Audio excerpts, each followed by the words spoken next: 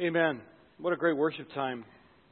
And now that we are in the presence of God, let's talk about His incredible redemptive plan. You know, here at Advent season, we're busy, we're running around, we're buying presents, we're scouting out Christmas trees, we're taking the ones that are left over if you haven't gotten one already. And it's easy to forget what this is really all about. And sometimes, you know, we glimpse Jesus in this one snapshot in time, which is this baby in a manger, the stable in Bethlehem. And even though that's immensely important in the plan of God to save us from our sin, it's not all there is to Jesus. And so what I want to do during this series is open up our minds about the personhood of Christ, the vast, majestic realm over which He reigns. And so that we can come to the place that we can trust Him with our lives and with all of our stuff. And what we're going to learn today is we're going to learn that Jesus is a king. He's not becoming a king or will be a king. He is a king, and He always has been a king. And we're going to revel in that truth this morning. And so I want you to know that He is welcoming you to His kingdom. He is saying, I love you. I want to save you. I want to carry your burdens. And so when you leave here, I want you to be deeply in love with Christ. And I want you to know that because He is so powerful and has such unbelievable authority, that He can handle your stuff. So take your Bibles if you would. We're going to start this morning in the book of John, chapter 1, beginning in verse 1. John 1, 1 through 5. And you can take that Bible in the seat back in front of you, and you can turn to page 886 if you'd like. Or you can just hop on that Ridgewood app, download it, click media, and you'll be right there with us. And as Laurie said, there's devotionals for you as well. John 1, 1 through 5. So this is a familiar passage to many of you, but for me it opens up this whole idea of aspects of Christ that we don't spend very much time talking about. And as we get ready to complete this series through the month of December, next week we're going to talk about the rebellion against the king. What happened? Why did Jesus have to come at all? And then on the 17th, the condescension of the king. That He came in such amazing, extreme humility in order to walk a road of suffering to the cross. What an amazing servant.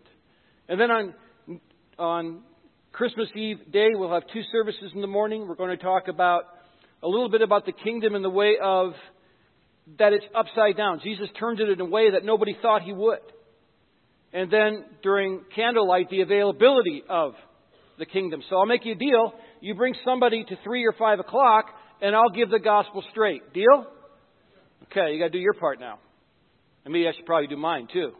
But this is going to be really exciting. And so what we're going to do this morning is we're going to start here in John, and we're going to begin with this idea of the pre-existence of Jesus. Then we're going to move to the present ministry of Christ, and then to the future reign of Christ.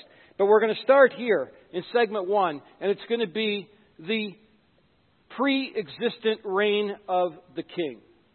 And this is fascinating, it's exciting, and it's life-changing.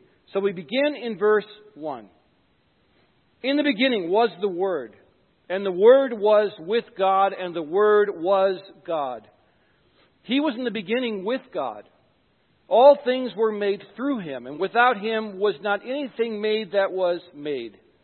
In Him was life, and the life was the light of men.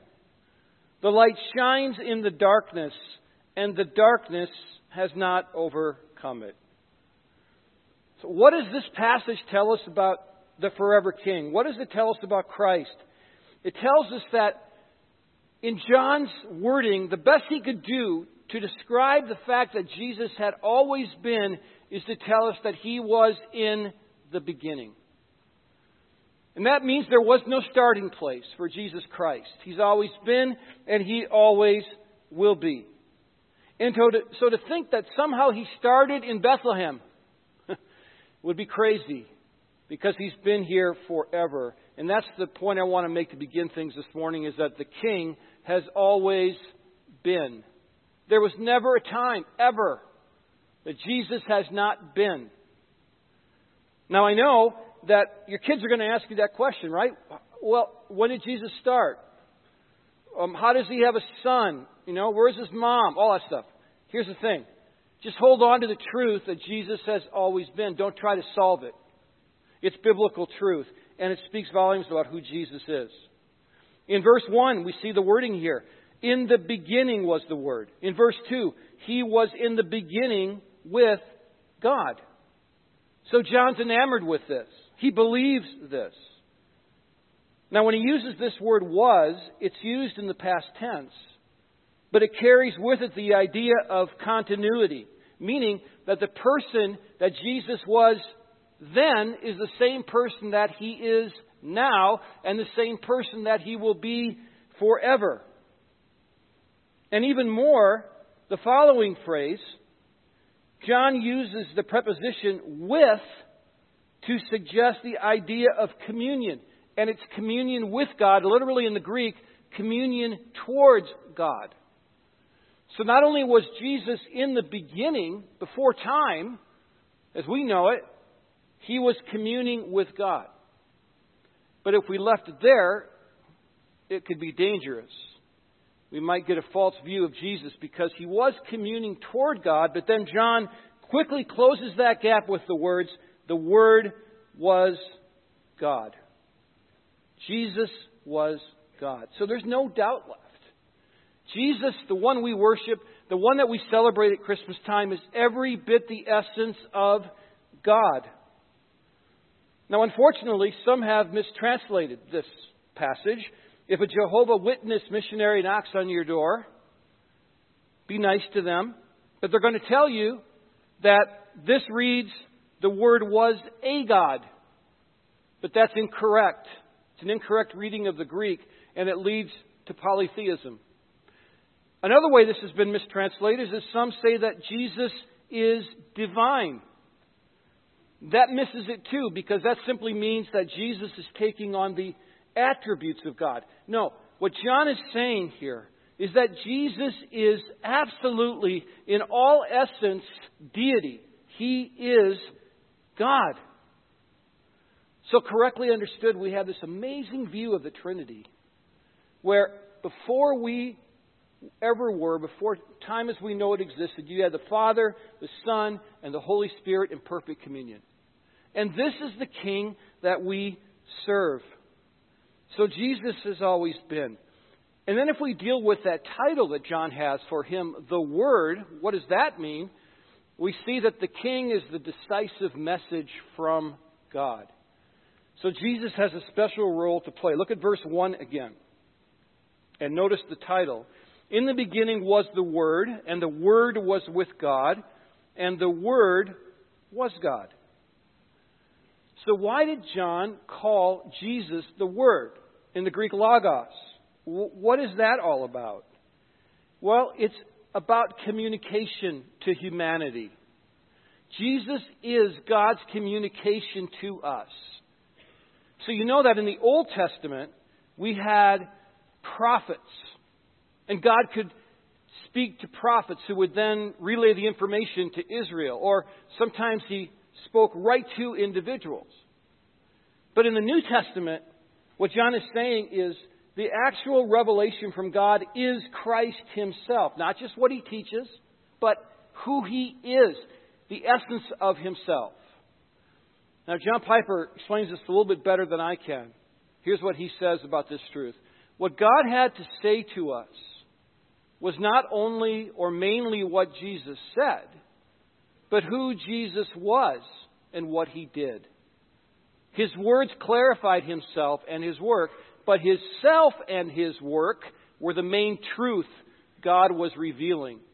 I am the truth, Jesus said in John 14:6. Jesus is God. He is God's word to us. And so you're asking yourself at times, what is God's will for me? Why am I here? I don't understand what God is like. Why is this happening to me?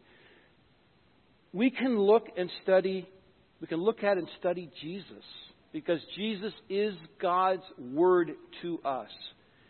He is the exact representation of the Father. And so everything we need to know about God, we can find out in Christ. He is the forever King. And so if He is indeed all of these things, then you can trust your life to Him. You don't have to hold on. You don't have to be afraid. You don't have to live in fear. And there are times when it's easy to live in fear because the world's gone crazy. But we have a King that has always been. He always will be. He is God, and He is God's message to us. So that's the pre-existent Christ. Now let's move to segment 2, because this is also really exciting. This is about the incarnational ministry and present reign of the King. He has been abiding for all of eternity. But He is still reigning now, and He's still ministering to us. And so His ministry hasn't ended. And what we find out when we study Christ is that He has this new kingdom in mind for us. He offers a new and wonderful kingdom. And by the way, He's inviting you to be in this kingdom. He wants you to be in this kingdom with Him. If you look down at verse 14 in chapter 1, you see this incredible truth that has caused awe over centuries of Christmas celebrations. Verse 14, and the Word became flesh and dwelt among us, and we have seen His glory, glory as of the only Son from the Father, full of grace and truth. And so what you had here is you had Israel waiting for Messiah, and then He came in the flesh. And this is the incarnation. This is the melding of divinity and humanity. The 100% God, 100% human being. The God-man who came to save us from our sin. And Israel waited and waited and waited for this Messiah. This well-known passage in Isaiah helps us to understand what they were waiting for. For to us a child is born. To us a son is given, and the government shall be upon His shoulders. And His name shall be called Wonderful Counselor, Mighty God, Everlasting Father, Prince of Peace. Wow, look at that title. Wonderful Counselor, Mighty God, Everlasting Father, Prince of Peace. This is what Israel was waiting for all that time. And so Jesus finally arrived. So there was this huge celebration. But soon, things turned sour. Because this wasn't the person that they thought they were getting. You know, the Pharisees had taught the Jews to live by the letter of the law. And that you could earn favor with the synagogue. They lived in terror of being thrust out of the synagogue by doing all of the right things. Jesus came along and said something completely different. He said, no, for me, it's not about that. It's about the heart. It's about grabbing your devotion. It's about seizing every part of your heart and soul. And I'm not settling for anything else. Because He knew that if He settled for less, that we would take that road. And Jesus wants to give us all of Himself because He is the best thing. And so, as He came, Israel began to wonder, is this really the Messiah? Why isn't He overthrowing the Romans? Why is He so meek? What is this? And then the Jewish leaders were plotting behind His back because they were afraid of His power. And soon we find out as we look at His life that Israel was not ready for this kind of king. He was still the king, but Israel wasn't ready for Him. And He was rejected. And so what happened? He was rejected and He began to walk that road of suffering. And here's a king, a real king. The king of the universe, the king of the heavens. The king of all things in the Father's kingdom. And He's walking a road of suffering because He has been rejected. Because He has been turned aside. But it's so wonderful that was the Father's plan all along. And so, because Jesus went to the cross and because He took all of our sins upon Himself and was crucified there, we can proclaim as Paul does in Romans 10:13, everyone who will call on the name of the Lord will be saved. came because Jesus incarnated himself and walked the road of suffering, something a king doesn't normally do. And that life on earth was all about serving. Amazing servanthood. He healed people all over Palestine. He ministered to the sinners. He was called a friend of sinners. We don't want that. He spent time with people that nobody else spent time with. He raised people from the dead. He spent time talking to children. He was amazing. This was a sacrificial servant. And then here's the really interesting thing. You get this sacrificial servant. Picture him sitting by the Sea of Galilee, and maybe a couple kids are here, and they're kind of jumping on him and hanging on him, and the disciples are going like, "What are you doing with those kids?" And he's going, "I love these kids because this is the people I want in my kingdom." And guess what his kingdom is? His kingdom is everything. And then you look at Colossians and you see that in his present reign, not only is he ministering for us, he's our high priest, he's praying for us, he holds the universe together. Without Jesus, the universe would fly apart. There wouldn't be anything that we know without Christ, because he is the power of the universe. And we can never forget this. Our culture needs to hear this, that Jesus is a powerful king, and he's summoning people into his kingdom. And it's a wonderful kingdom, even if some don't take him up on that offer. And so you have this pre-existing king, the present king, and that moves us into the third segment, which is awe-inspiring. It's the future and victorious reign of the king. Jesus is reigning, but he will someday reign at an even greater degree. So what I want you to do is just page back in your Bibles to the book of Revelation.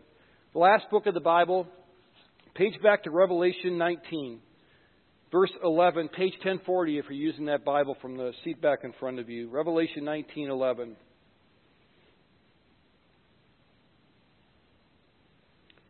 And here we have this incredible picture of Jesus' future, of Jesus' powerful reign, of Jesus, the victor over evil, someone that we can completely trust, someone that we can give our life to. So we begin in verse 11, Revelation 19. And this is John writing again. Then I saw heaven opened, and behold, a white horse. The one sitting on it is called Faithful and True. And in righteousness he judges and makes war.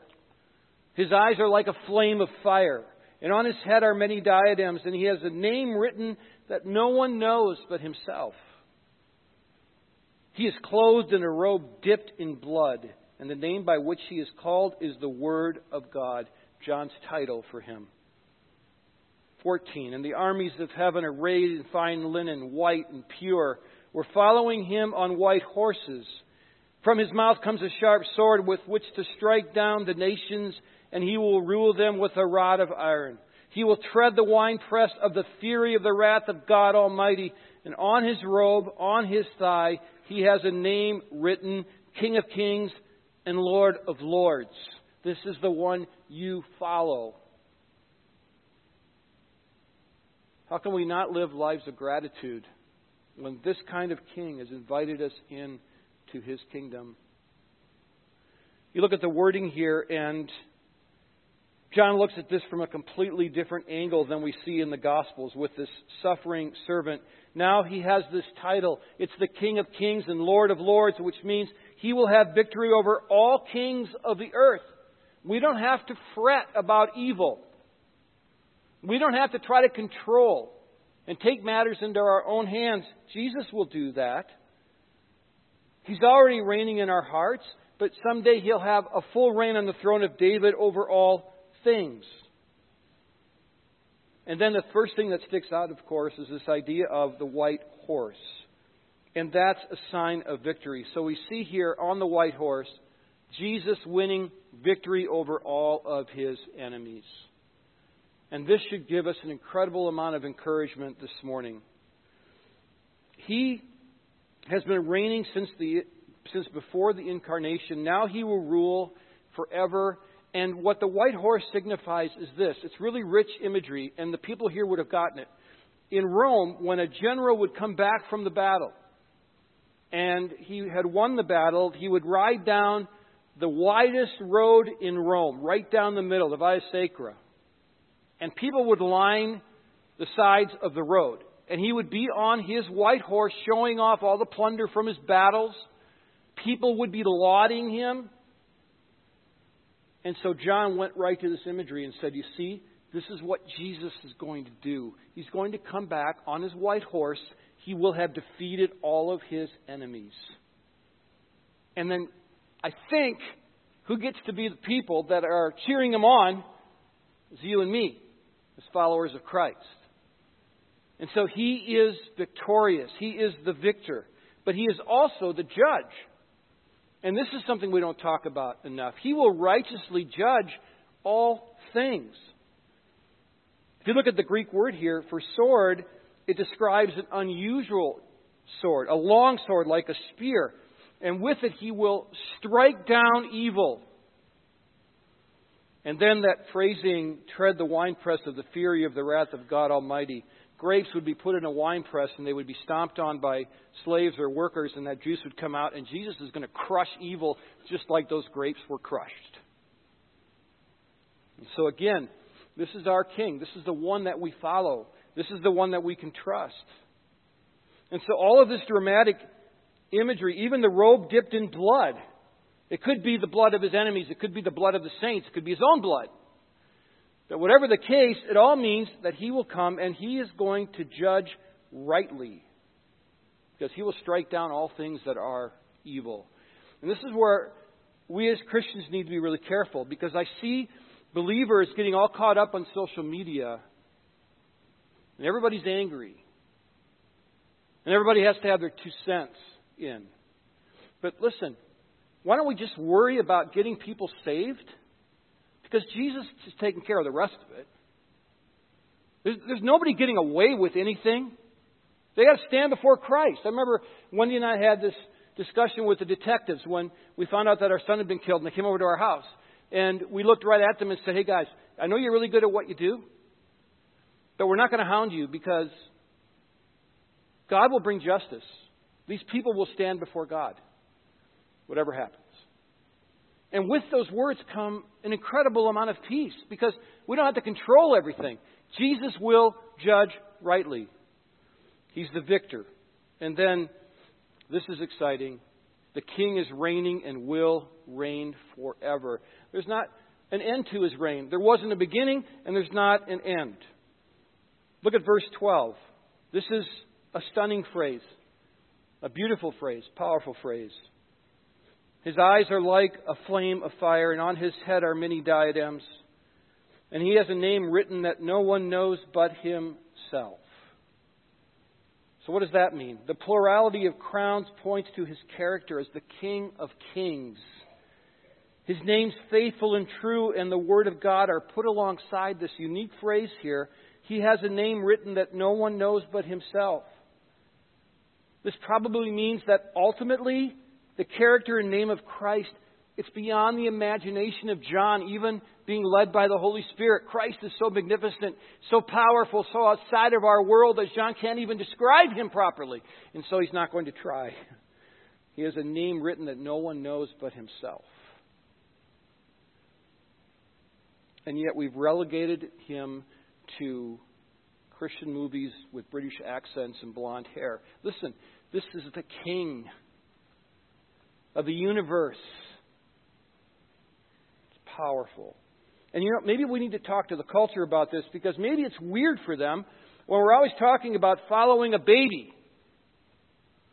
Maybe it's weird to submit to a baby. I don't think it's weird at all to submit to a king. But I wonder if sometimes we even believe that Jesus is a king.